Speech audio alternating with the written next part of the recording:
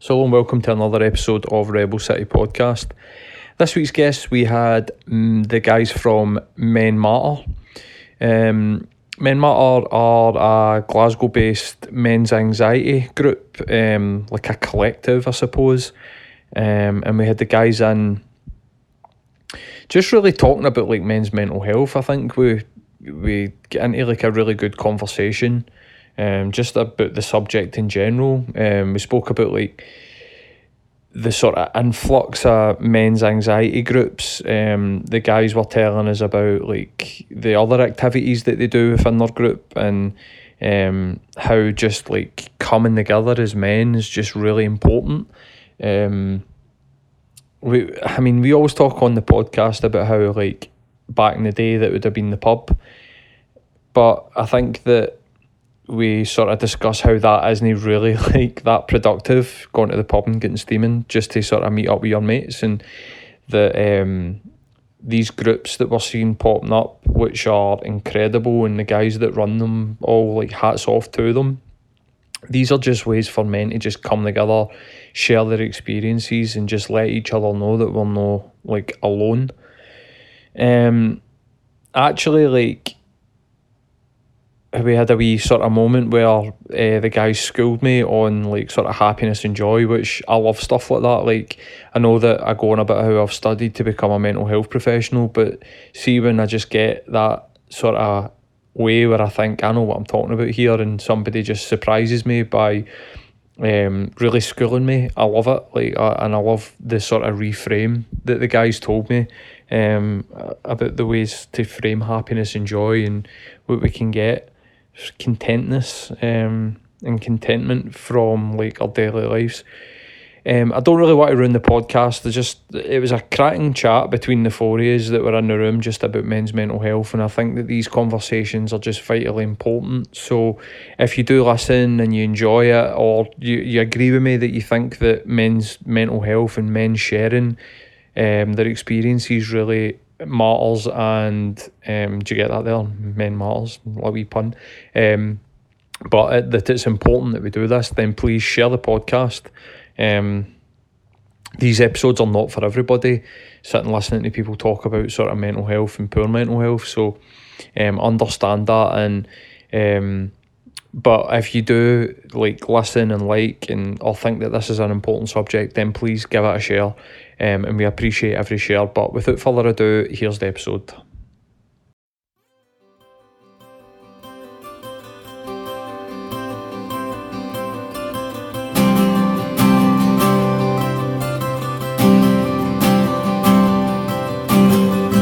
I made a promise. That wasn't a round of applause by you. So hello and welcome to another episode of Rebel City Podcast. As always, get Matt. Alright, dude. On Matt. Not bad, mate. Nice haircut, mate. Oh, I know. It was long overdue. I was out in we were out in Edinburgh last week filming, and I was like walking about in a fucking oven with a woolly hat. So it was. So the next day I just got the whole fucking lot off, man. It was brilliant. I love it. You're looking good, mate. So this week's guests, we're really privileged to have the guys from Men Matter Scotland. How's it going, guys? Good, mate. Thanks very much. Sunday morning. Cheers for coming in. This is like, we're always doing mornings, aren't we, because of work? Aye. You're kind of asking people, do you want to come down to the West End at 9 in the morning on a Wednesday? No, the parking I know, man. levy. I know, man. I know. It's a nightmare. I'm going to need to fucking get We'll like need to one of start the like Coke bottles. I was going to say that. I will pay for people's parking when they're in. Oh, pure nightmare, man. So, do you want to just tell us a wee bit about what the organisation is and like what you do? Aye. And who you are. Introduce yourselves. So firstly, I'm Peter from Men Matter Scotland. I'm one of the trustees. To sum it up, Men Matter Scotland is a peer support network for men who are suffering from mental health issues, negative mental health issues, social isolation, or just having a shite time now. Yeah. And we're here to support them, and we have also get support from ourselves there. Absolutely. Aye. Yeah, that's it. So my name's Gregor and I'm also a trustee of Men Matter Scotland. So, and I would add to that, we have sessions where guys can come and talk and be listened to, give support and get support. But we also do activities where that supports good mental health, like physical exercise and meeting new people, getting back to the community, and getting fitter and engaging with people. So that sort of sums up what Yeah. we do throughout the week. Sounds pretty holistic. It is. It really, really is. And I think that's why it's working. We're not medically trained. We're no psychiatrists or therapists. We're just guys with lived experiences. And I think it helps that we're scheme boys as well a wee bit, so we can kind of break down that macho hard nut image. Definitely. Being for drum chapel or any other kind of scheme. I think at the very start we were identifying guys who were suffering a wee bit and maybe had went to their doctor and got told, okay, we'll put you on a waiting list, a very, very long waiting list. Yeah. And some guys had literally been told to just go and walk their dogs, you know, it's good for your mental health, get out the door. And that just wasn't enough for some people. No. So we recognised that there was a gap between social care, the medical profession, and just when people are struggling, there's a gap there in what services can provide. And a lot of the, it's really simple. A lot of the time, it's just having somebody to go and do things with, meaningful, purposeful activities. Yeah. And a lot of people sadly don't have anybody they can go and do those things with. So we've tried to create a bridge there where people can meet new people, do new things, and it's all a positive. I think the societal kind of isolation element here is something that it's becoming more and more prominent because, as well as people who may legitimately live on their own or, you know, for whatever reason be, you know, sort of single or any of these types of things, there's also like a massive movement within like social media, digital, you know, content where people are zoned in on, you know, these things, and I think that in itself is isolating. So I think as a society we are being kind of like isolated, not necessarily deliberately, but I think it's something that we need to be aware of and we need to be combating on a pretty much day-to-day basis, you know what I mean? So when people are coming in, are they experiencing the same as you? Are they saying, well, I was feeling a bit shit and there just wasn't anything available to me, or are they being referred to you? We've had a variety of different reasons why guys get in touch with us. Some guys have said to us they've been sitting in the house for 2 years, not knowing anybody. Just they've got their missus, get away, but that's all they've got. Yeah. That's brutal, man. If you've got wains, you'll know that's brutal. And you need, I think, some guys need to be around other guys. We need that. We need to have that banter, that connection with other men. I think it's just part of who we are. So we've had guys like that, but we've also had guys came for like Gregor saying, I've been to doctors and I'm not getting any support for that. That's not working for me. I need something else. So it's no social isolation for them. It's just trying to get support, and that can just be a listening ear, can't it? Yep. And sometimes it's people that have got a whole different mix of different reasons why people are looking for support, as you can understand. But all it takes is a crisis to occur in somebody's life. Do you know what I mean? Yeah. The loss of a loved one or a friend, a relationship breakdown. I mean, relationship breakdown's the number one biggest cause of homelessness. Do you know what I mean? Yeah. And that's linked to mental health as well. But it feeds into the purpose you have in life and the connections. We've had lots of conversations recently about connections, and I've always been really lucky to have really solid connections around me. Yeah. And I got to a point in my life through professional capacity where I realised the majority did not, and that was quite a startling realisation for me. Yeah. And then you think, the stuff that I went through in my life, if I didn't have those solid connections, how would I have coped? And you look around and you see people that aren't coping. Yeah. And again, we're not trying to create some false thing. We're authentic and organic. You know, it's about, we're just guys coming together with different guys talking about life. I think that's one of the things that really, you know, when we've been on our individual journeys with mental health, you come to the realisation that you need to do something about how you're feeling or, you know, what you're going through. And that first step, that, you know, the step that you go to the doctor for the first time or you go to a group like yours or, you know, something similar is massive. It's you know, it's quite scary. But I think you also realise, as you're saying, like how underprepared emotionally we are. Not just as men, but like on the other side of that first step, I can now look at people and be like, none of us, it's not just men, but you know, we'll predominantly talk about men given obviously the nature of your organisation, but like, I don't think any of us are particularly well trained with emotional intelligence whatsoever. You know what I mean? And that makes these steps so much harder to take because you just don't know, you're not prepared mentally, you're not prepared emotionally, and getting into a room with strangers and opening up can be a like really sort of terrifying prospect as a result. You know what I mean? Like, It can be a massive barrier. We've seen guys who have been saying, "Well, I'm going to come this week. I'm going to come this week." They don't come, yeah, and we've had some guys who eventually have come and have explained, "Look, I just wasn't ready, man. This is just I don't know what I'm coming into." But it sometimes takes somebody's experience to then say, "Look, I had that feeling. I went in, and this is how it felt." yeah, And we cover that in our programme as well. And I think once you do cross that threshold, it can be life changing Yep. immediately. We do a wee thing in our talking group where we say to you, like, where's your human battery at? Like, as if it's a mobile phone battery, yep, just to kind of gauge where you're mentally right there and then. We've had guys come in who've been at a 5. That's Like a proper. like 100. Yeah, another eye, so Aye. just like a mobile phone battery, so they've been at a 5 and close to lower. How do you gauge that? We let them gauge it, they gauge Right, it. okay, So it's so all they relative, tell you. obviously. Somebody's bad day could be like a 50 of them, and it could be somebody, a 5 could be somebody's bad day. Yeah. So it's relative. So we just let them gauge it, and we don't influence it, or we just let them talk. That's what it's about. So we've had guys come at a 5 and leave at a 60. Proper. And again, you think that talking group's going to be depressing, and that's what you might imagine it's going to be. But I'm telling, honestly, the amount of laughs we've had in these groups has been unreal. And we've seen guys who are at the bottom of the barrel, barely laughing. Yep. Their first meeting, and leaving at a 60, saying, "I've not laughed like that for ages." And that's hard, and that's just a simple, again, a group of guys Yeah, talking about guy stuff, being open and honest. And I think the honesty thing as well is a big thing. yeah, Because we go through life almost like a Facebook life. Everything's cool, man. I've got cool shoes on, cool trainers, I've got Yep. stuff. It doesn't matter, but it doesn't matter if you're not happy. It really doesn't matter.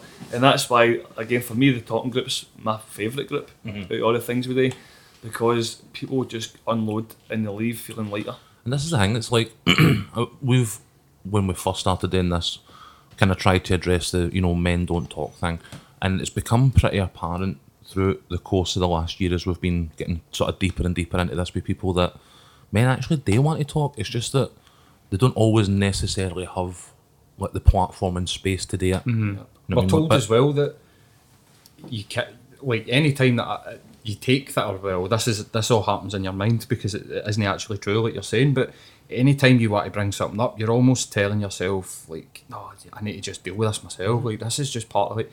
When I realised that I was suffering from anxiety, my mind was blown, and I'd been Yeah. feeling like that since I was like 18, and I was like 26.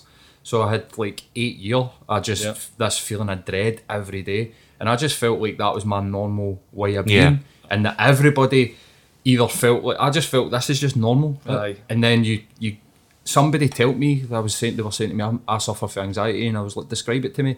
They described it to me, and I was like, fuck man, that's how I feel. Aye. Why?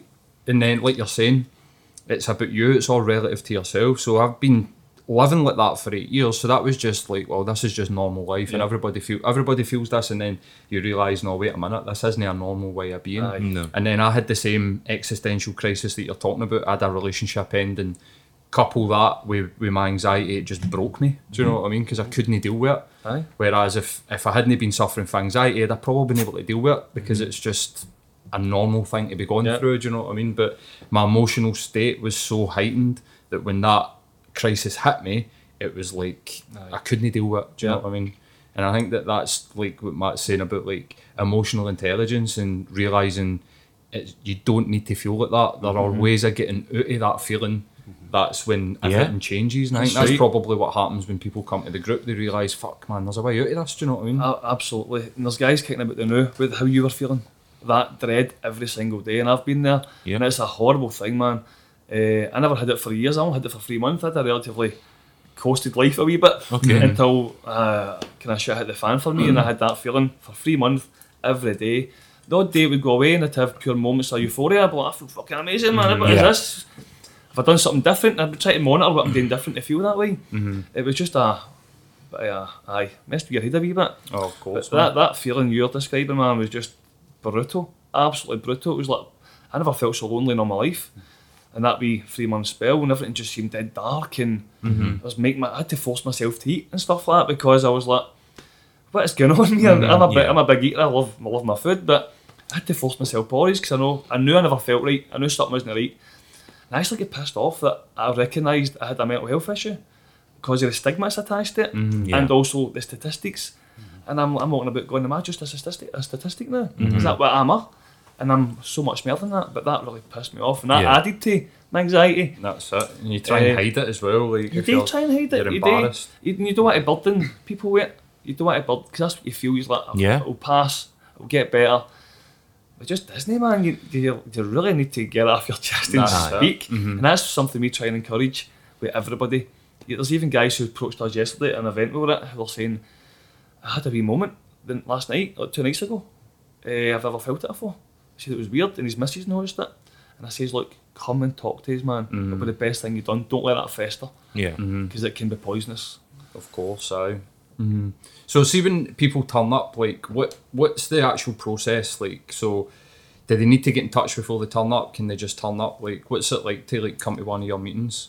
We'll advertise it on the Saturday, for example. Say the talking group's on at 3 to 5 tomorrow. They can just walk in. Nobody needs to DM us or private mail us, they just walk in. Gregor facilitates it with Fraser. So do you want to kind of... So basically, we're up in Drumchapel Shopping Centre. There's a charity shop. It's a chest heart and stroke charity shop, and in the back there's a community room, which that's where we hold our talking group. Okay. So like Peter says, we advertise it, and people are free just to come up at their own discretion. And if they're struggling, they can contact us before it, and we can meet them, and we can come with them if that's something that they find easier. It's a peer-to-peer model that we use. So there's no professionals in the room. It's just guys with lived experience, you know. And it's not just focusing on depression or anxiety, it's anything, it's life we're coming to discuss. Right. When we're in that room, it's quite relaxed. We've got our playlist playing in the background with our tunes on, a cup of tea and a coffee. Guys can have a wee chat before we get started. And then what we do is we ask a series of questions. Okay. We sit in a circle and a ball gets passed round. When the ball is in your hands, it's your chance to speak, and everyone else listens. We have a break where guys can share advice and swap some input. So that's basically the model. Some of the questions stay the same every week, and some change. And we have an opportunity for guys to ask the group questions or some feedback or some advice. Okay. So that's the model we've used so far, and it seems to work. It's just real people. But again, you're talking about that stigma about being able to walk through the first door. The tagline that I've heard for so many people that come to their talking group is, I wish I'd done this months ago or weeks ago. They recognise that that was a false, that fear was not necessary. Yeah. But that stigma heightens up that fear. That the stigma tells you that you're broken and you need to go somewhere to be fixed. Well, we're not here to fix anybody. We're here to hold the mirror up and show people the power that they have. Their life experiences and the struggles that they've had isn't a weakness. It's a huge strength, because whether they're still going through it or they've overcame it, they can share that with other people and help other people avoid some of the mistakes they've made. And just those guys come together and talking is so powerful. Another thing that sort of manifested from the talking group was a sort of a support network that happens online, virtually, and naturally, because guys are making pals and they're keeping in touch with each other. So you're having people who maybe had 1 or 2 connections in their life, maybe having 3, 4, 5, or sometimes literally 10, 20, 30 in some cases. Yeah. So organise, are they doing like stuff outside as well? I think They do, they Gary meet- Fald's in, and he's got an anxiety group, and he was saying stuff like people Aye, like be saying to going him, "Oh, we hill met walking." up on Tuesday Aye. when he's not there." And he was like, first of all, I felt a wee bit like, oh, what the fuck, they're meeting up without me, like sort of taking his purpose away a wee bit. Like, you need to include me in everything. But then he realised that, no, this is good that people are actually like supporting each other, do you know what I mean? In that room on a Sunday is the wee spark, and if a fire comes for that, man, amazing. We've actually, see, when we just started, again, we're relative strangers at the start. Me and Gregor know each other through a work capacity, and the rest of the guys just came to a wee dad group we started. That's how it all kicked off. Right. So the guys who come along, Fraser and Gav, Fraser's a recovering alcoholic, and historically he would just kick it. He's got 3 kids under 4. You can imagine what that's like. Yeah. So Certainly drive And- me back to the drink. aye. So in the past, he's told us this. He's like, I was going off my nut in the house. He says, but I went to Gav's house, and he sat in his house, had a cup of tea, and had a gab. Now that's strong, man. He's getting out. He's got a positive out there. Yeah. Just through this wee group. And the 2 boys are trustees, the same as we are. And there's so many other connections that have just, it's like a wee ripple effect. Yeah. People just start supporting each other. And it's just class, man. It's just Something that I found with, again, just like a kind of thing that feels like it's sort of repeating itself when we talk to people about this is that, as you were saying, like, I've never encountered anybody that went, do you know what, I went to this, I spoke to a counsellor, or I went to a group or whatever it is, and when I eventually got to a place where I could actually speak, I then regretted doing it. Like, nobody I've ever encountered has ever went, I regret talking, I regret bringing that up, I regret, you know, going to this group or talking to my GP or whatever it is. But there's such a big, like, mental block before that step that people get obviously put off. But as I say, on the other side, I've never encountered anybody that goes, do you know what, I wish I'd kept my mouth shut. Yeah. You know what I mean? Yeah. And I think it's great that off the back of that, you know, there's a community building. So it's because I think we've touched on this with other guests and other subjects as well, is that people crave community. So the day, and I think when you're talking about isolation and stuff like that, that's one of the biggest sort of weapons that you can use against, you know, isolation, against poor mental health, about poor emotional intelligence, is just having that community. It is. And that's why, so our programme consists of 5 days. Right. Again, it's all volunteer led. So on a Monday, we've got a family walk. It's the only opportunity where women and kids can come along. Right. And you don't even need to have a man to see if you're a family. Just come along and meet other people, let the Waynes all play, because we'll just try to build connections. That's what it's about, and giving people other resources for support. On the Tuesday, we've got one of our members, Big George. He's a pure keen hill walker. All right. So he leads the hill walk. He just takes us up the Wangy or the Greenie and just says, we're meeting here. If you're coming, meet you here and we'll walk up. Pure simple. This doesn't it's no rocket science, this stuff. And as you're walking, you're talking. That naturally happens and you're bonding. The Wednesday, one of our trustees, Gav, he does the litter picking. And although that might sound a pure tedious task, see when you're focused on picking a can of Coke up, you're not thinking about the bills you've got to pay. Or the Wednesday you're boxing, you're focused on that can. See that break for that stress. You're also kind of priceless. gained back as well, aren't you? Yeah. See when you see it at the end of the day and it's spotless, man, and you feel proud of yourself. And you should. On a Thursday, Fraser, he runs the football. We've been donated football strips for Shawbridge, footballs for Drumchapel United, nets for my mate. And the boys just play football every Thursday. Just turn up. And again, it's for anybody. You don't need to be super fit or super talented. You can be rotten and still turn up and get a game. So it's just about getting out and meeting other guys. And the Sunday's a talking session. And on top of these things, other wee activities sort of morph and come into creation. So Peter talks about the Big George that takes us out on the walking groups. So from that, we decided we wanted to aim bigger, and last week we went and done Ben Nevis together as a group. And Says it tap out there, see ya. there we go, on the left. screen there, aye. And that, for example, the litter picking, somebody in the community recognised that and put us up for an award. All right. So we're finalists in an award. The football team, that started to take traction, and out with the kickabout, the light kickabout we're doing on Thursday, there's an official Men Matter football team being established. It's going to play different people around Scotland. Nice. So we need to pinch ourselves sometimes and remind ourselves we've only been around for about 4.5 months, really, you know. Aye. And we're in. The guys actually got to play at Almondvale All right. in the they're stadium. amazing, man. Oh, the boys are You should- buzzing. there could definitely be like a sort of peer group league happening for football, because they're popping up everywhere and all of them involve games of football. I think everyone that we've spoken See, the thing is, but I was thinking about this the other day, there's a wee football team called Mental Health United.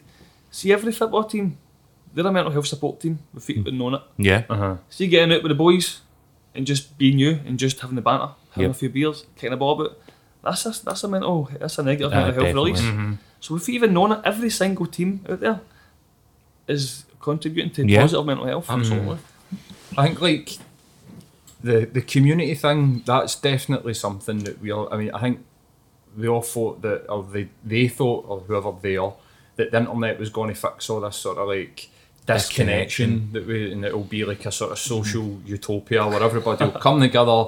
And then when social media came up, it was like, this is great, like you can put your event up and people will tell you that they're coming and X, Y and Z, but it's almost had this sort of opposite effect where people like something that jumped out earlier, you were talking earlier, one of the big pieces of advice that you get, or I've heard from mental health professionals, is stop lying.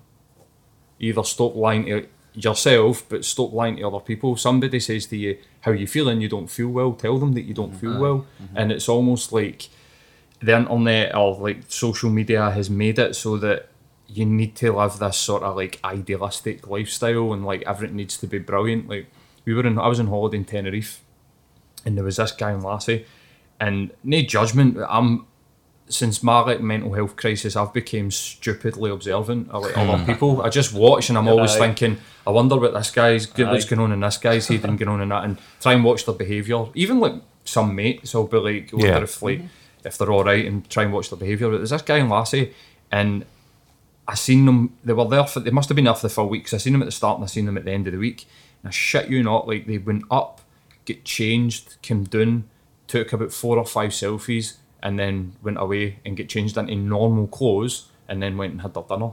But they sat like round the pool, and I was looking at it and I was thinking, they feel that much disconnected for like who they are as a person, that they don't feel like they can just wear their normal clothes and take some photos of them having a good time. They need to create this sort of circumstance, and I think that's indicative to how we all kind of live a wee bit. Sure, there was a dude this week, went there on Instagram, that was getting, and this is the pressure that I think maybe some people are under nowadays, to live this idealised life, and I think it is something that definitely does contribute to people's ill mental health and, you know, well-being. The fella that was, he was sitting on the edge of the bath, naked, tattooed and oiled up, and he was like facing a towel, and it was pure R.I.P. Nan.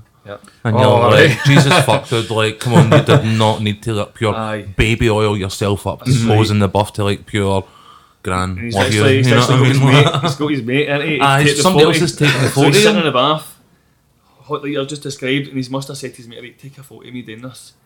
Then I write RIP and So it's actually quite sad. That's it. I mean, you can't Definitely. even mourn the death of your gran without that part of your brain kicking in and going, how can I use this? How can I, like, right. in these types of circumstance, like, you should be doing exactly what we're talking about. You should be talking to your closest mates, you should be connecting with other human beings. Instead of saying to your mate, take a photo of me bollock to RIP Nan, you should be saying, mate, my nan died yesterday. You know what I mean? Like, and actually have a conversation with your mate, rather than being like, how's the lighting in here for my buzz? You know what I mean? There's some This was things, quite good actually.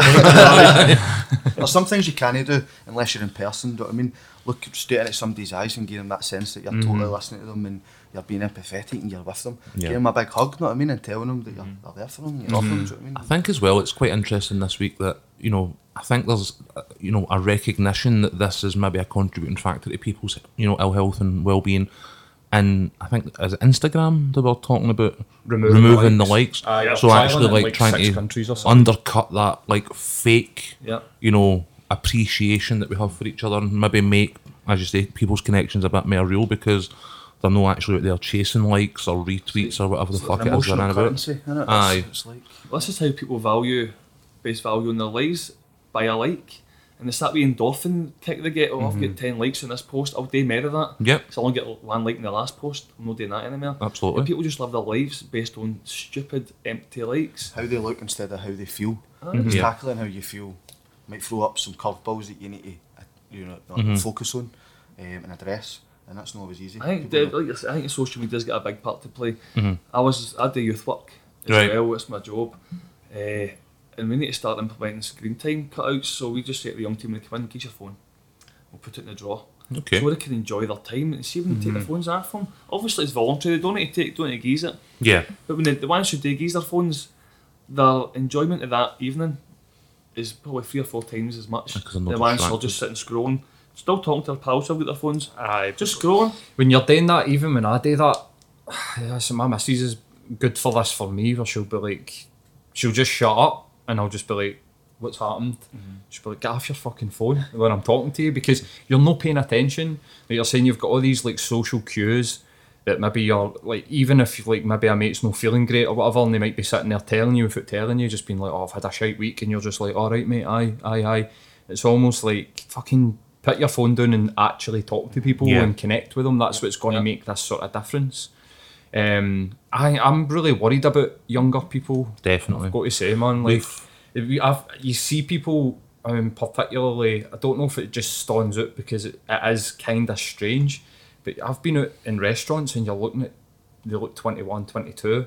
I'm 35, so I can say that they're young people, and unfortunately, and there was one time I know we you were keep in, bringing that up in these episodes, man. Stop reminding me that I'm old. Like, fucking hell, I man. will be honest. Aye. There was Folk one- can see it. there was one time in particular I remember just sitting with my girlfriend and just turned and was like, look at they two, and they were definitely on a first date, and they hadn't said 2 fucking words to each other, and been sitting there for about half an hour, and they were taking, then their food came out, and they were like, oh, take photos of the food, and then they took a selfie with each other, and it was all smiling and blah, but the actual situation that they were in didn't reflect what you could almost see was happening on like their social media feed. Yeah. But then I think that the damaging thing about that, it damages the individual that's doing it, but it also damages their mates, because then people like anybody's sitting in the house and going, oh look, there's Paul and he's out with his missus and they're having a fucking great time. See, when I go out, I'm just sitting and I'm worried about X, Y, and Z. And you're like, Yeah. they're the exact same, mate. That's right. why they're distracting themselves with their fucking phone. Aye. Like, why do people need to take their phone out and take photos of their food? It's because they're thinking, they're worried and their brain's going 100 mile an hour, and then they're thinking, well, if I put it on Instagram, then I'll maybe get 180 likes in the next hour, and every time one of the notifications goes off, I'm feeling a wee bit better. I've got to be honest with you, I find it even in recent weeks, as I was saying to you guys off mic, the last 6-8 weeks have just felt like every episode has got bigger and bigger, and we get more and more engagement every week, and it's something you've got a level of like public exposure having been in the bands before. It's something I'm kind of struggling with a wee bit, because I'm torn between, it's great that folk are getting in touch and, you know, we can provide them with any sort of help that we can, but I find myself becoming somewhat like, oh my god, that phone's buzzing, and it is quite a rewarding experience when somebody's, you know what I mean, but at the same time I'm now like, do you know what, turn the phone out, I don't care what light's flashing on it, I'll, you know what I mean, check it in the morning or whatever. And so in terms of young people, like it's I think it's unrealistic to expect kids to have that level of self-control, because for them, you know, we remember a world before social media, before all these digital devices and, you know, the associated, you know, pressures that come with them, but like they don't, like this is normal, this is something that has been there all their lives and will continue to be there all their lives.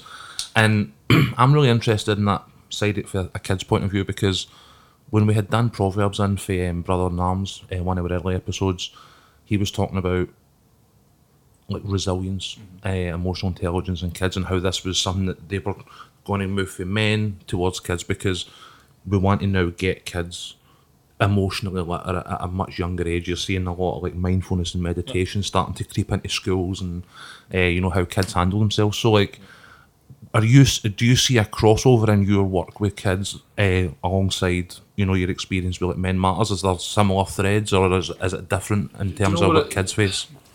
I think for kids, see, the things that's coming up for me is the body image stuff. Right. That's the big thing for me.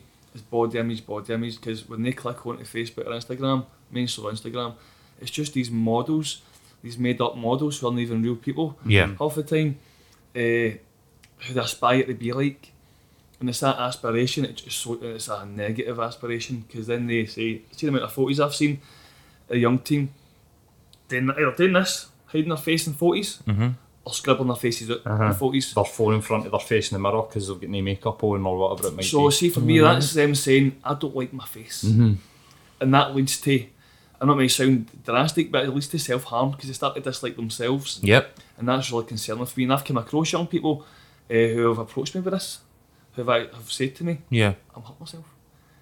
And it's fucking, excuse my language. It's, No, sorry, mate, crack on. I swear all the time. I've been spelling like a And I've sailor been already. doing youth work for 15 years, man. I love my job, and I Yep. love to see positive outcomes for young people, especially for places like Drumchapel. Yep. And things have got better for them in terms of their aspirations. But when it comes to the social media side of things, it's just, they're on it constant. They're on it constant. If it's Yeah. not a phone, it's a computer game. It's constant. And again, we talked about social isolation earlier on. These Waynes, man, they don't talk to each other. They literally sit beside each other and just scroll through. Yep. I was up Loch Lomond with a young team doing the trees on recently, and it was three young team, a boy and 2 lassies, and they were just at themselves, but the 3 of them were walking side by side, scrolling. He's listening, Aye. and so I stopped my young team and I says, "Look at that," and I went, "What are they doing?" I said, "You do that." Aye, that's it. You know what I mean? I said, Become up your Everybody does subconscious that, though, part. ain't it? It's like we're the majority of we're people are worried. like that.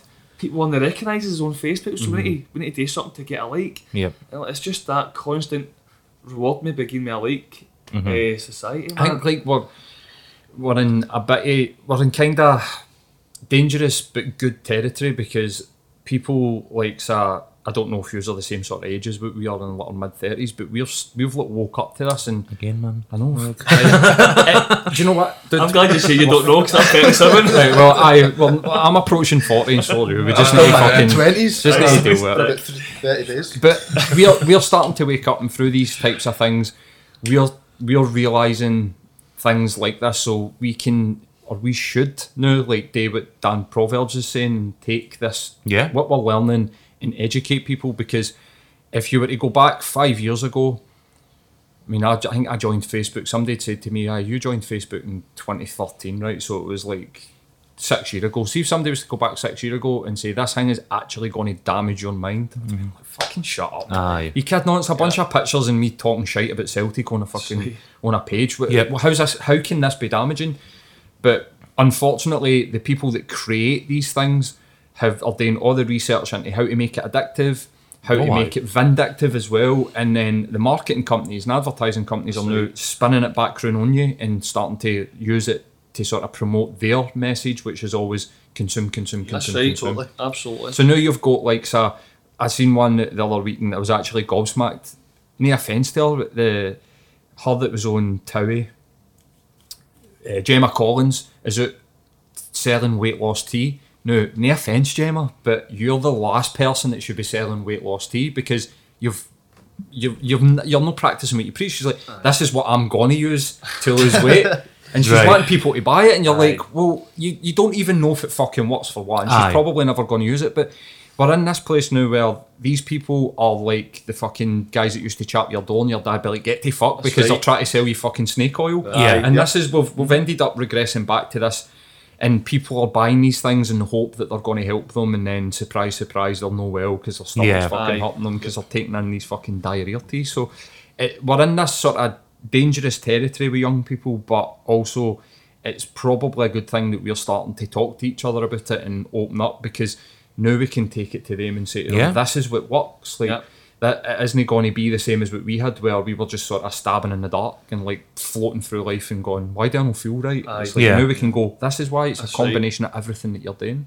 And you see it on programmes like Love Island as well, the product placement stuff. Right. It's absolutely, there's no break for commercials. Mm-hmm. Even, I was watching Hotel Transylvania, and the guy's got a Sony mobile phone And a cartoon. and a cartoon. And remember, we used to wear orange, turn your phone off before the movies. Yeah, that's Put right, the phones aye. in the fucking movies now.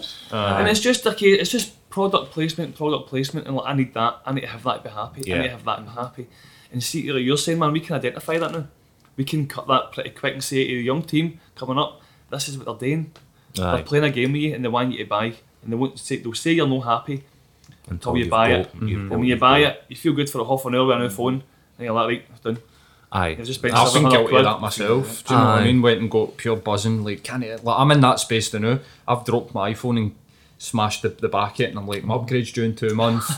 Can't wait to get this new. But then I work in a mobile phone shop, so I was sitting and I was going through the new iPhone, and I was like, I don't fucking need this. Yeah. How much is it going to cost me to claim my insurance to get this fixed? 150 quid. Like, I'm going to do that. Why the Aye. fuck am I considering buying a £1,200 fucking iPhone when I'll set it up, look at it and go, It's the exact same as my it's last the one. exact same as my last one. Aye. It really It's is. almost like perpetual fucking like needing something else, thinking that this other thing's going to make us feel better, when the actual fact is you're the only one really that can make you is. feel better and And take see responsibility. the conversation we're having with guys, it's the real stuff that's making you feel better. Yeah. It's addressing what's causing your problems, not buying something.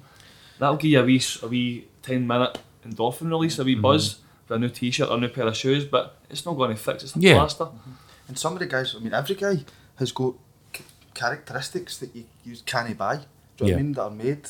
Like some of the people who are working with, just the energy they have for other people, or the lengths and depths they'd go to help somebody, or you know, it's just I think it's a great thing to tap into. So it's like, and I think because you've got a kind of holistic and sort of community-based approach, it really combats so much of what we're talking about right now, because you're addressing, you know, a level of fitness, you're getting people socialised, you're building community, you're addressing and, you know, confronting, you know, mental health issues and stuff like that. And I think, honest to God, man, like, we need more of it. You know what I mean? Like, especially with the understanding as you've got maybe a younger people and stuff, because that's that's where the battle is now for me, because I'll not go into too much detail, but my young niece suffers from anxiety, and she came and stayed with us a couple of weeks ago, and she couldn't settle down to sleep at night. She's 10, and she had to get her worry knots app out and meditate. And I was like, wow. I mean, I was looking at it and going, see if I'd known about meditation at 10 years old, like, what kind of difference could that have had on my life as a man? Because I spent, 10 years in the total wilderness, just as you say, stabbing about in the dark. My partner looked at it as, oh my God, that's a sin that Wayne has to do that. That's where my mind went. And there, it's but- like, totally it is, in a sense, that anybody has to manage themselves in this way whatsoever. We would obviously prefer a world where nobody had to face these concerns or issues.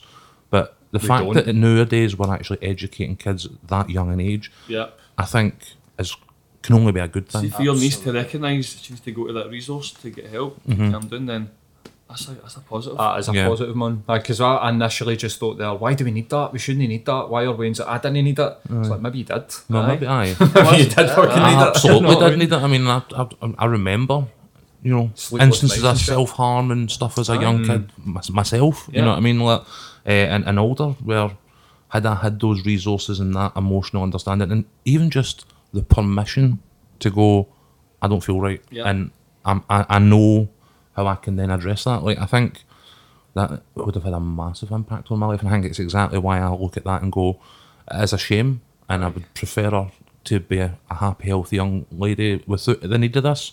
But if she needs it, then I'm glad that she understands what it is and how it can help. You know what I mean? Like, but I mean, the more the merrier in that respect. I think we need to be taking that conversation out to schools and out to young kids and actually showing them, even kind of like a kids group, for example. My missus was talking about, she's in the middle of doing kids mental health courses and stuff like that, or just about to start them. Sorry, and that's one of her ultimate goals, is that she'd love to do kind of what you do, except for kids. You know what I mean? Like, So what do you think are the sort of main signs? So are you getting sort of like common, no symptoms, because it's no, as you're saying, it's no everybody's mentally ill. Some people are just have poor mental health, which is I think is there's part of, like, especially 2019's like an important distinction, that there are people that suffer from mental illness, but there's people that just suffer from poor mental health, Yep. which is like the difference between chronic disease and just Exactly. like sort Yeah. of no feeling great or whatever. Aye. But is there any sort of common threads, like, because one of the major things for me when I look back at myself is that I had nothing outside of work and relationships. That was all that I had, was went to work, came home and sat with my girlfriend pretty much every day. And it was the sort of the breakdown of anything extra, and all of these things. That's what I've done with my life, is just add all these extra bits and pieces onto it. So is there anything, like, so if anybody's listening and they're maybe thinking, I don't know, no, I feel all right, but there's maybe something that they could notice in their life that would mean you should maybe go and talk to people. So, see if you're having anger outbursts, that's a good indicator you're not happy. yep. Or you're breaking down greeting, that's an indicator something's not right. Or you've got that wee knot in your belly, that wee dread, that wee kind of, Yep. something's bad's going on, or something bad's going to happen. They're wee signs, that's your body telling you you're not in a good place, and that's not a bad thing, that's a positive, because your body's communicating with you. And that's your body's there to keep you alive, and Yep. that's what it's telling you. Get help. So that's the three main ones for me that I have. I don't know if Gregor's got any more. I would say if you're treating people, if you're pushing the people you love away, if you're treating people you love and yourself in a way that you don't think's conducive to good mental health, then there's something wrong. For me, it was just this overwhelming feeling of something's not right. There's something's off balance. I'm no the complete whole. There's something missing, and just feeling that there's a void there that needs to be filled. And if people are trying to fill that void with alcohol or drugs or gambling or sex or shopping or whatever it is, if you're trying to just put a big plaster over issues, then that would identify that you might need to talk to somebody. Right. That was big ones for me, like, and that's something that I say to people, is that, see, if you're emotionally almost unhinged, so like anything like sparks you off. And I've had a couple of people almost say to me like, calm down mate, like no, it doesn't mean, do you know what I mean? Like if I've seen somebody get raging at nothing and you're like, mate, maybe you should, maybe that's not right. Like you're, if you're emotionally like sort of hyperactive, or if you road rage, like all these, maybe you need to go and talk to somebody, do you know what I mean? Like it's no normal for you to be raging at like a cat or a dog, or be raging at your Wayne because they spilt some milk or smashed a plate. Like these types of things that Outbursts you see. is a big one for me. I mean, I seen a woman the other week on, and I see it quite a lot 'cause I work in town, but this one, I was like, fuck man, and then I go down like a rabbit hole, of, like, wonder what that wee boy's life's like and blah blah blah, which she's kind of shouldn't do, but the lassie literally like screamed at this wee boy and dragged him and like, what are you doing? And the wee guy, all the wee guy was doing was taking a wrapper out the bin, and he looked about 3. But that's kind of normal, isn't it? It's like that's a sort of normal behaviour now. Is like you see people pure screaming at their wains, and you're like, a lot of these issues. I mean, you talk about especially massively sort of anger. I mean, it doesn't help that these are your stereotypical sort of Glasgow hardman behaviours. Do you know what I mean? Yeah. And they're just poisonous. They're poisonous to the community. They're poisonous to families, and they're poisoning ourselves. So we need to try and unstitch that. That's no hard. That's a pure weakness. What kind of response do you get from men when you're maybe?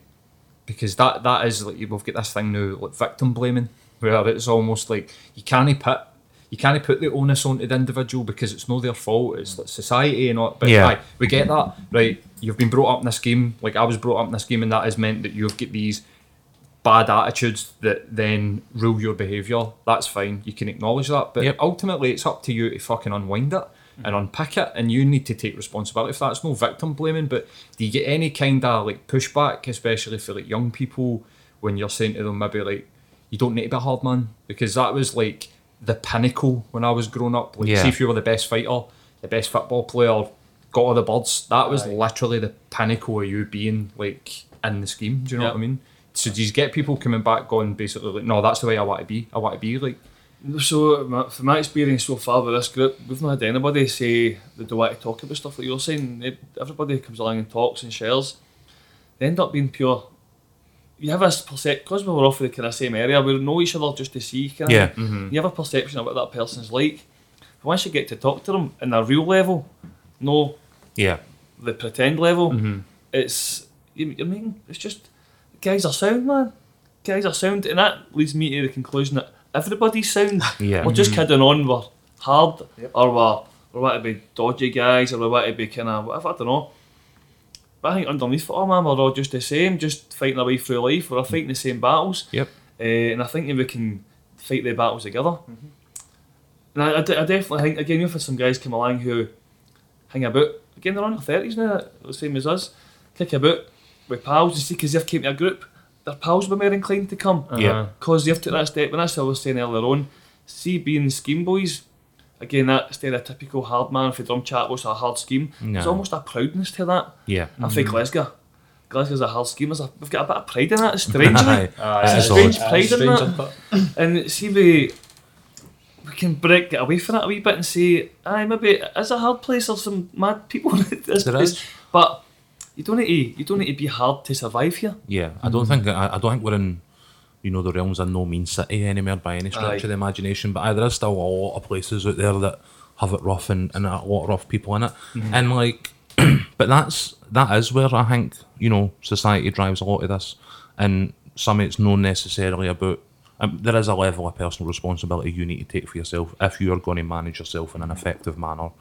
But I think when we look at, and for me, like, I'm aware of my behaviour when I start to have those outbursts and anger, and it's always been something that, like, people will go, mate, like, you're sitting in the office, someone go, mate, like, you're bringing some pretty negative energy today, and I'm like, but, you know, that's me just venting. I like to get it out and let it go. That's what I used to always say to myself. I just get it out there and let it go.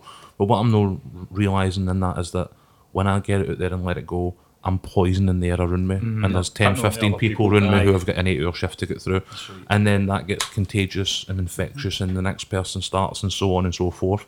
And I think that's something we definitely need to be aware of, is that sort of negative overtone of our environment, our atmosphere. And I think now, having addressed some issues that, you know, I've got myself, I tend to find now that when I feel that outburst building, I'll go away and meditate for 10 minutes or go out for a smoke or whatever it is, and Yeah. like kind of remove myself from the situation. But again, that's no, like when we, because of where we come from, because of where we've grown up, avoiding confrontation, avoiding that conflict Yeah.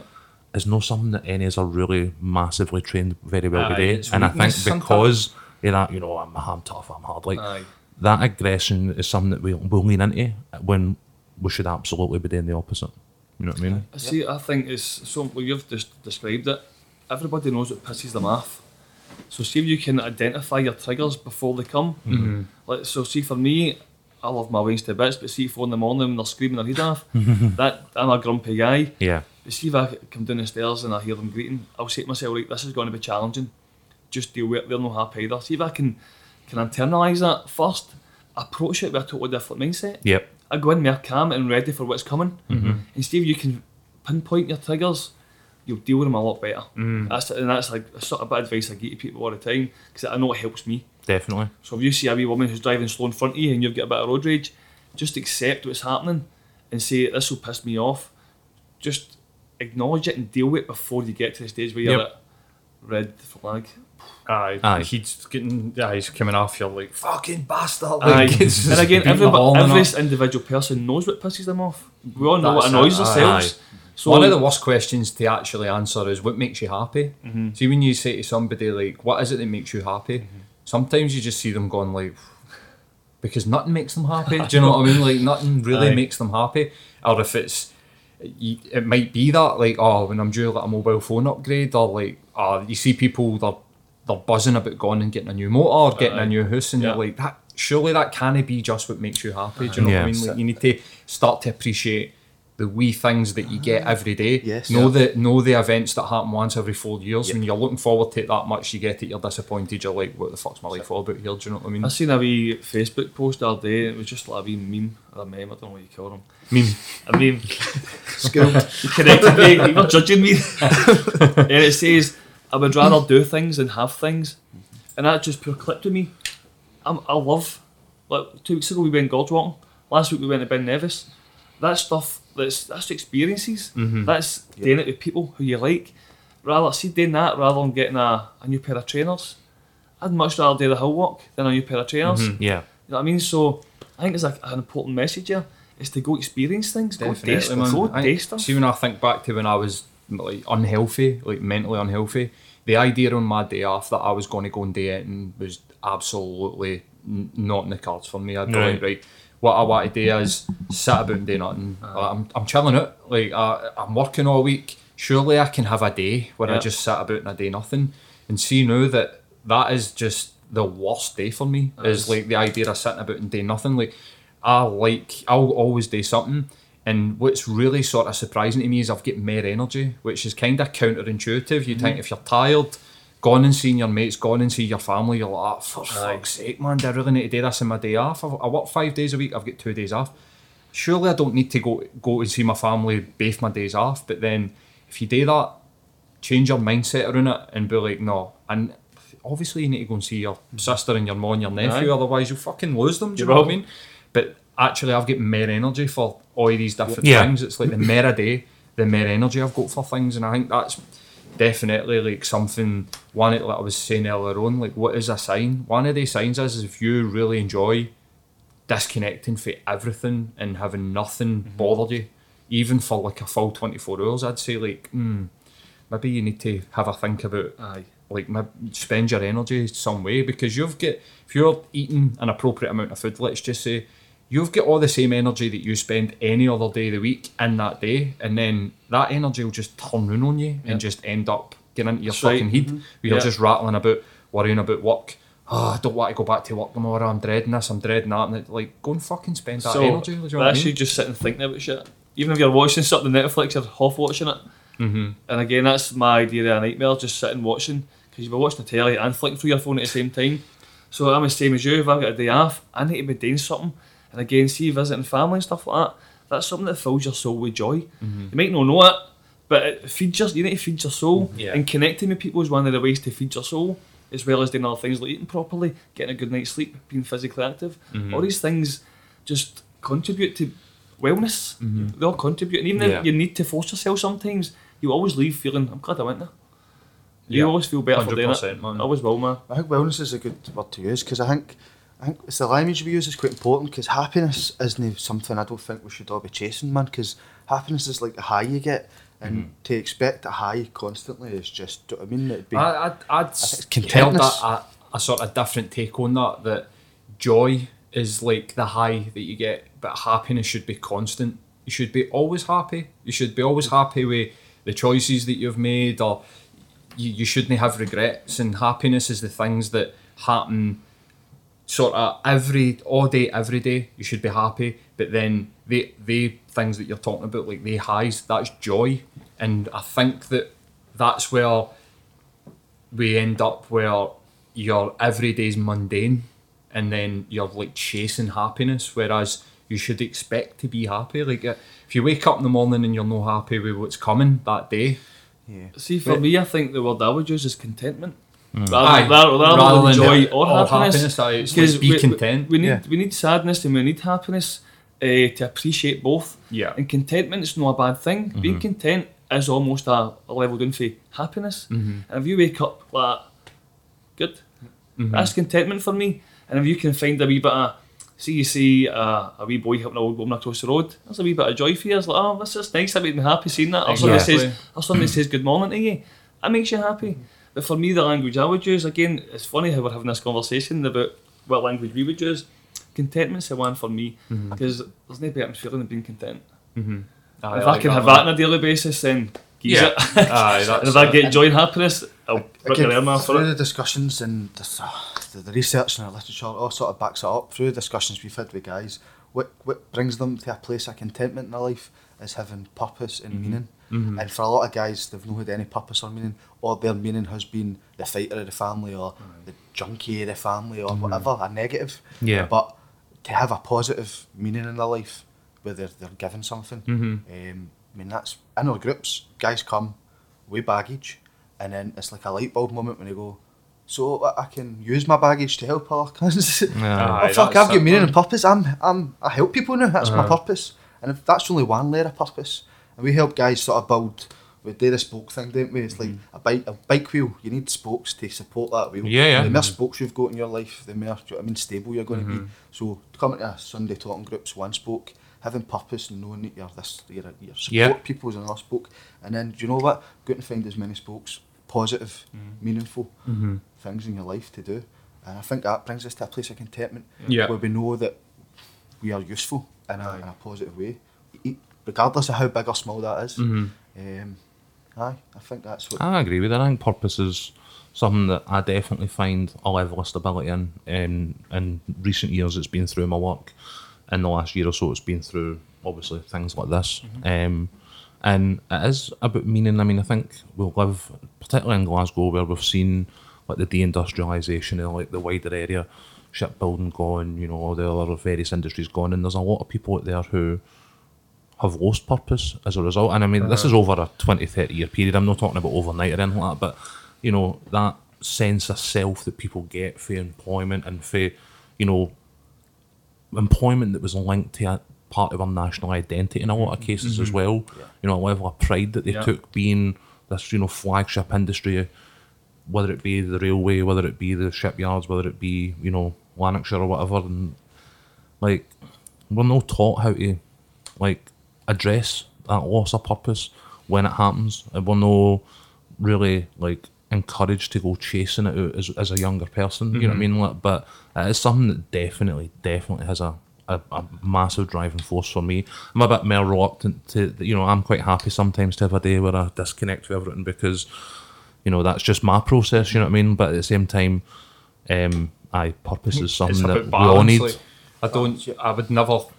I suppose I'd never say to somebody, if you like a day off, like, do you know what I mean? It's not wrong with you. It's not wrong with you, but if you constantly do that, if that's all you do, Yeah. like, that was, I suppose, to clear that up, was when I'm thinking back, that was all I wanted to do. My idea of doing nothing was like bliss. Yeah. And just constantly I don't want to do anything. I had to force myself to do everything, do you know what I mean? So, I'm not saying if you enjoy a day off and you like to turn your phone off, there's something wrong with you, but I think if that's what you're constantly doing. We've had reports this week about like record high drug deaths in Yep. Scotland, even though, I mean, I think the reporting actually started in 1998. So I remember back to the late 80s, early 90s, God. and there was like a zombie nation out there, like the generation just before me of people. I mean, I said this to somebody the other day that I stayed in Carntine. Carntine's no a big scheme in comparison to like Sir Drumchapel, Easterhouse. Like, it was quite a small scheme, and I can think about 10 people that were maybe about 5 to 10 year older than me that all died through heroin. Yeah. So I don't think we're at a record high. I think just because the reporting started in 98, but I think just slightly before that would have Yeah. probably seen it. But do you think that there's comparisons, like why we're seeing like record homelessness amounts, record mental health, record suicide, record drug deaths? Do you think this is all just part of the one big picture that we kind of need to get in at the grassroots level to try and sort of combat? Do you think they're like related, or I think my personal perspective is that it's all interrelated. My experience of working in the homelessness sort of field shows that you can't just give somebody a house to stop them being homeless. You need the social, you need the emotional, you need the support networks there, you need a whole host of different things. So when we talk about mental health, it's the exact same. It's not about giving somebody a tablet, it's not about Yep. giving somebody these things, it's about look at them, you use the word holistic, and giving them a bit of control and saying, what do you need? These are the suggestions, what do you need?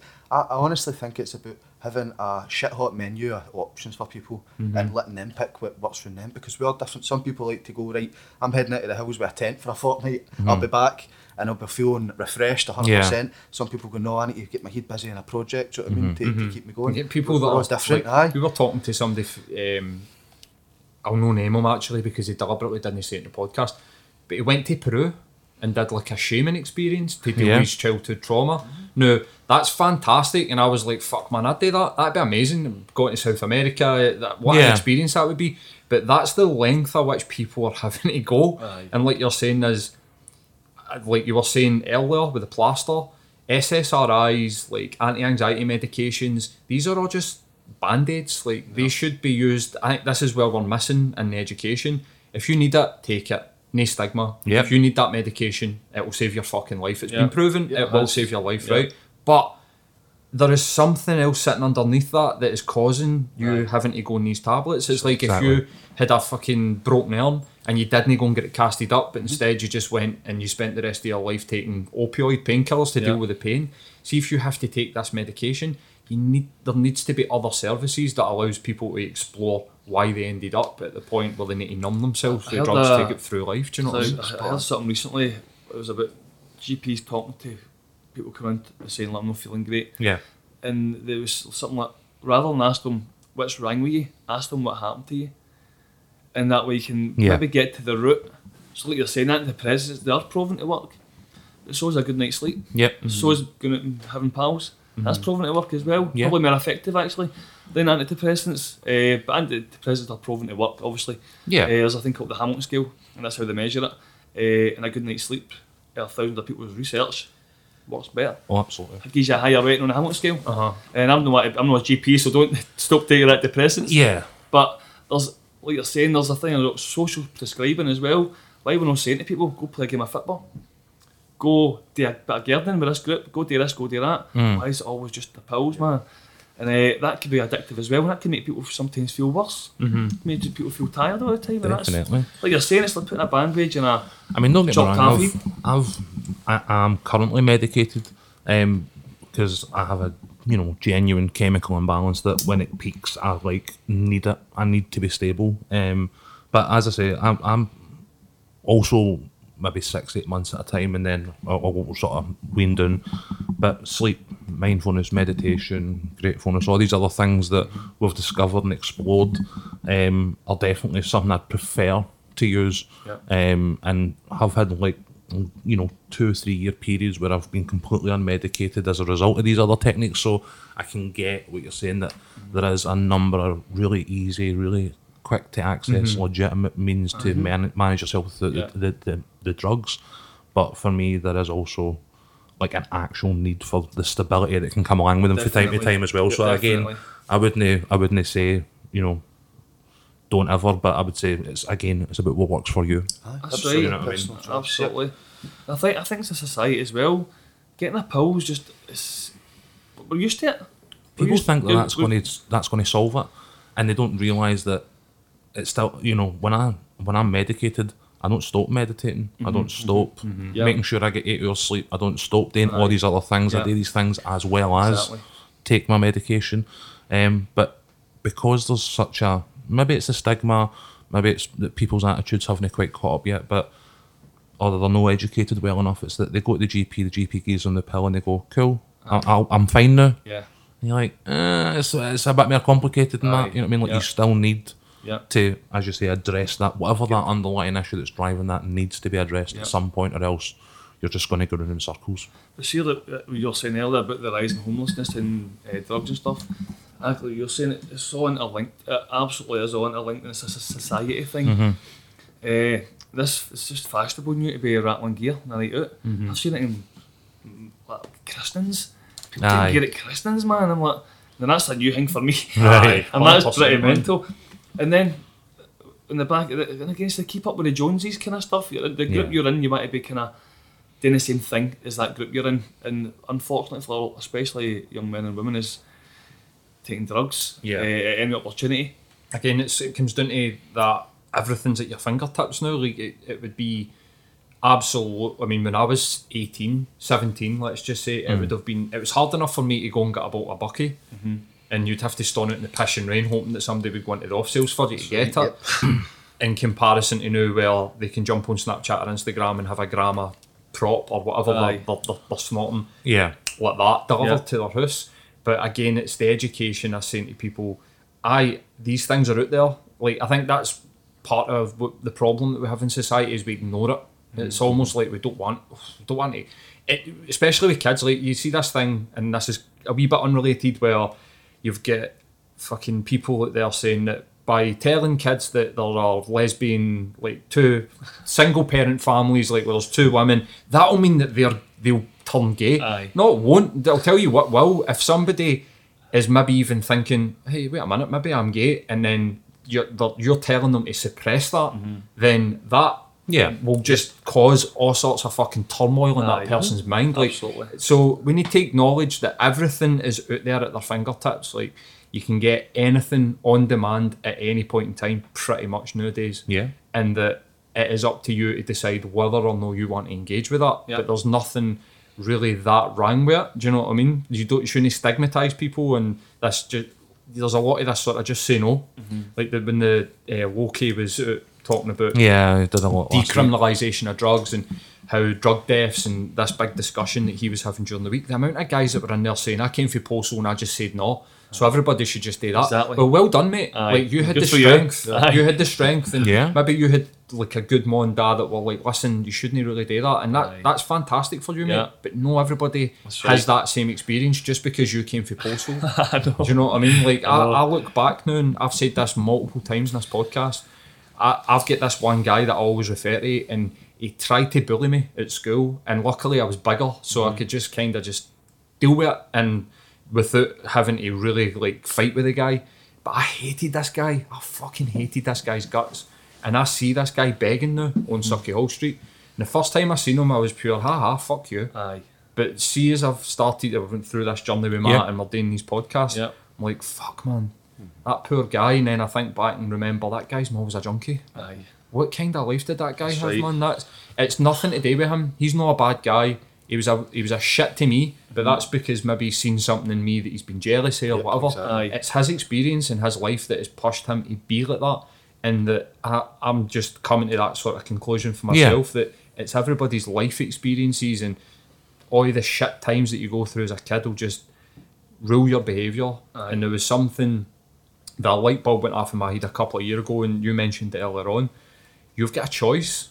See, just because you're emotional or something triggers you, like you're a trigger, you don't need to act. You can literally go, I'm not going to do that. You don't need to explode. You can remove yourself. And that was a big turning point for me when I was like, all right, okay, so I don't need to live in my own emotions and my own self-importance. You can and control how you feel. It doesn't always have to be the other way about. Like, you don't have to be a slave to your emotions. You can actually take control. Accepting the things that cannot change and have the courage to change the things that you can. Absolutely. one of your seen you dabble in the mental health stuff, and I'm relatively new to this. I'm not a mental health I'm just a guy for the drum. But see when you put your feet in the puddle a wee bit, you start to be more aware of people around you, and you start to look at them differently. You do. And I've even looked at my dad differently. In the past with some of these struggles, and I'm like, fuck, he must have been through a cunt of time then. Yep. Must have been. And it sometimes takes you to dabble in it a wee bit to recognise other people's struggles. And like you've just highlighted there, that guy who's begging on the street now, you can almost have, you probably had resentment for that guy for years. Yep. But now you can sympathise or feel sorry for him to a degree. It's empathy, isn't it? It's something that we're missing in wider society and politics and economics and everything that isn't just human on human contact is compassion and empathy. You're right, because if that existed, there wouldn't be people with no food in their houses in our communities. There wouldn't be people with, killing themselves at the rate that they are. There wouldn't be people that are struggling to the point where they hate themselves and don't want to be on the planet anymore. There wouldn't be people walking about that feel totally disconnected and they're causing mayhem around the schemes because they don't like themselves. Absolutely. Absolutely empathy. And we've got services that are at bursting point, arguably, but there is nothing.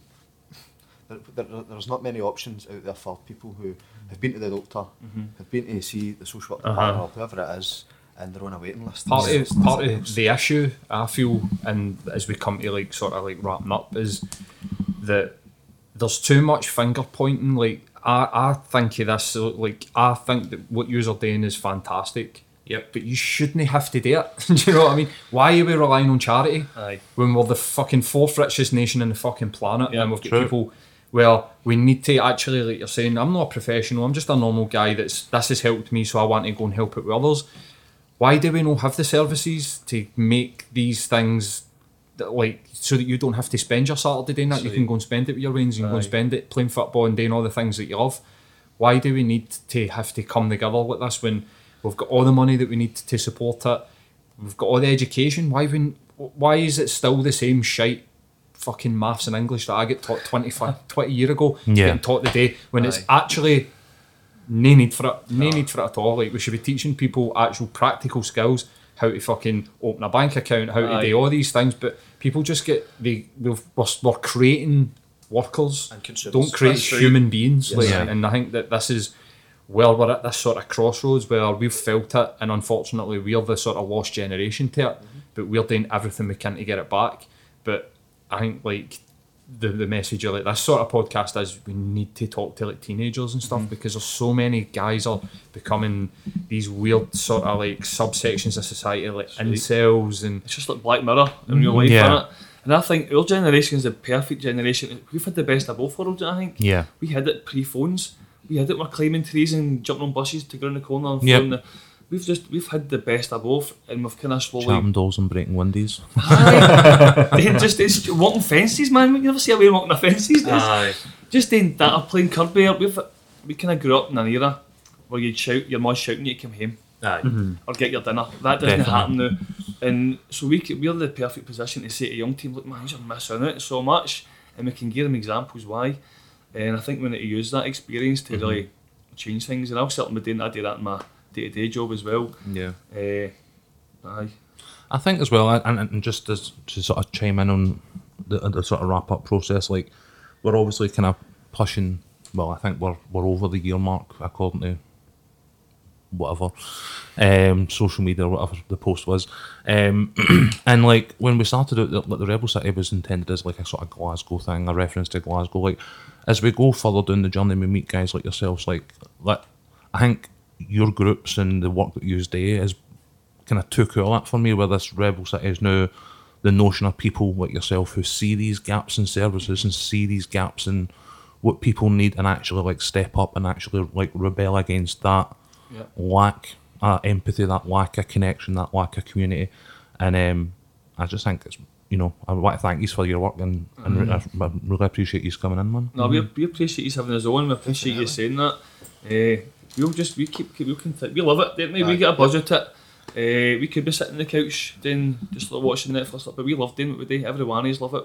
We've got guys who are recovering addicts who are just buzzing after helping people, and seeing them, you feed off that. You feed off that energy. And the five boys, man, we'll feed off each other. We'll talk to we're a support network for each other. but you can offer it out to a wider, and again the ripple just keeps growing, honestly. It really is amazing, man. It's a big family, and every time somebody new comes in, it's just a smothered with sort of support, and do you know what I mean? It's, Yep. it's And again, as the group grows, the lived experiences grow. Yep. That's it. And when you can talk to somebody who's been through what you're going through, man, that's so much better than a doctor behind a book saying, right, oh, try this. Absolutely. See somebody saying, I know how you feel. That is massive, man. That's something else. You're not alone. Exactly. You're not alone. You're not mentally isolated or socially. You've got somebody, you've got a brother. So I just tell people where they can find you then. You've got the podcast, you've got multiple things. So if somebody's wanting to reach out, or where can they find you? Aye, so if you want to get us on Twitter, we're at Men Scotland. That's our Twitter handle. Facebook, just type in Men Matter Scotland, get us on there. We're on SoundCloud, YouTube for our podcast, and we've got a Spotify playlist just with some tunes that are motivational, relaxing, and just some cracking wee tunes. Outstanding. Amazing. So thanks very much for Aye, coming, guys. man. Really Thanks for appreciate having it. us. Thank you both very much indeed. That was brilliant. It Cheers, was guys. just fun.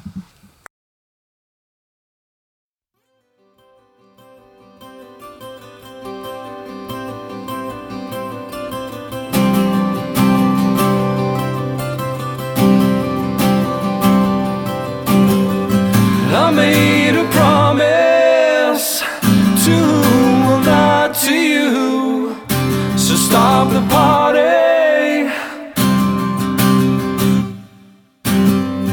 I tried to reconcile a life I lived a while. Just stop the party.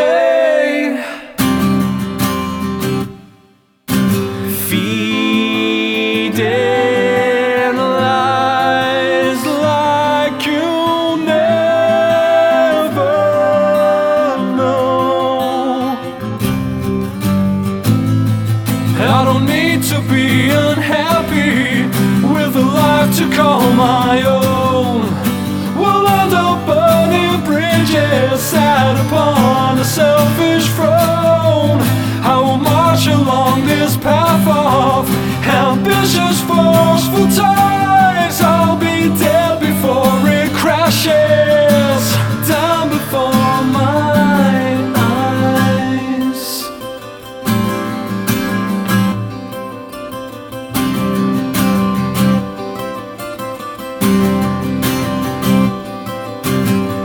I know we'll make it through smiles and trials of fire. We'll make the party. I see right through it, the great deceptive fade. You call the party.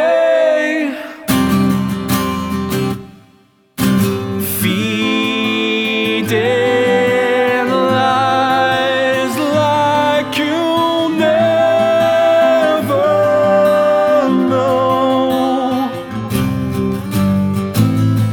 I don't need to be unhappy with a life to call my own. We'll end up burning bridges sat upon a selfish throne. I will march along this path of ambitious, forceful ties. I'll be dead before it crashes down before my eyes. There is a life I can see.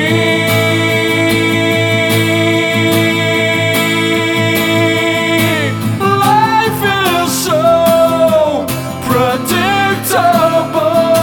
it must be.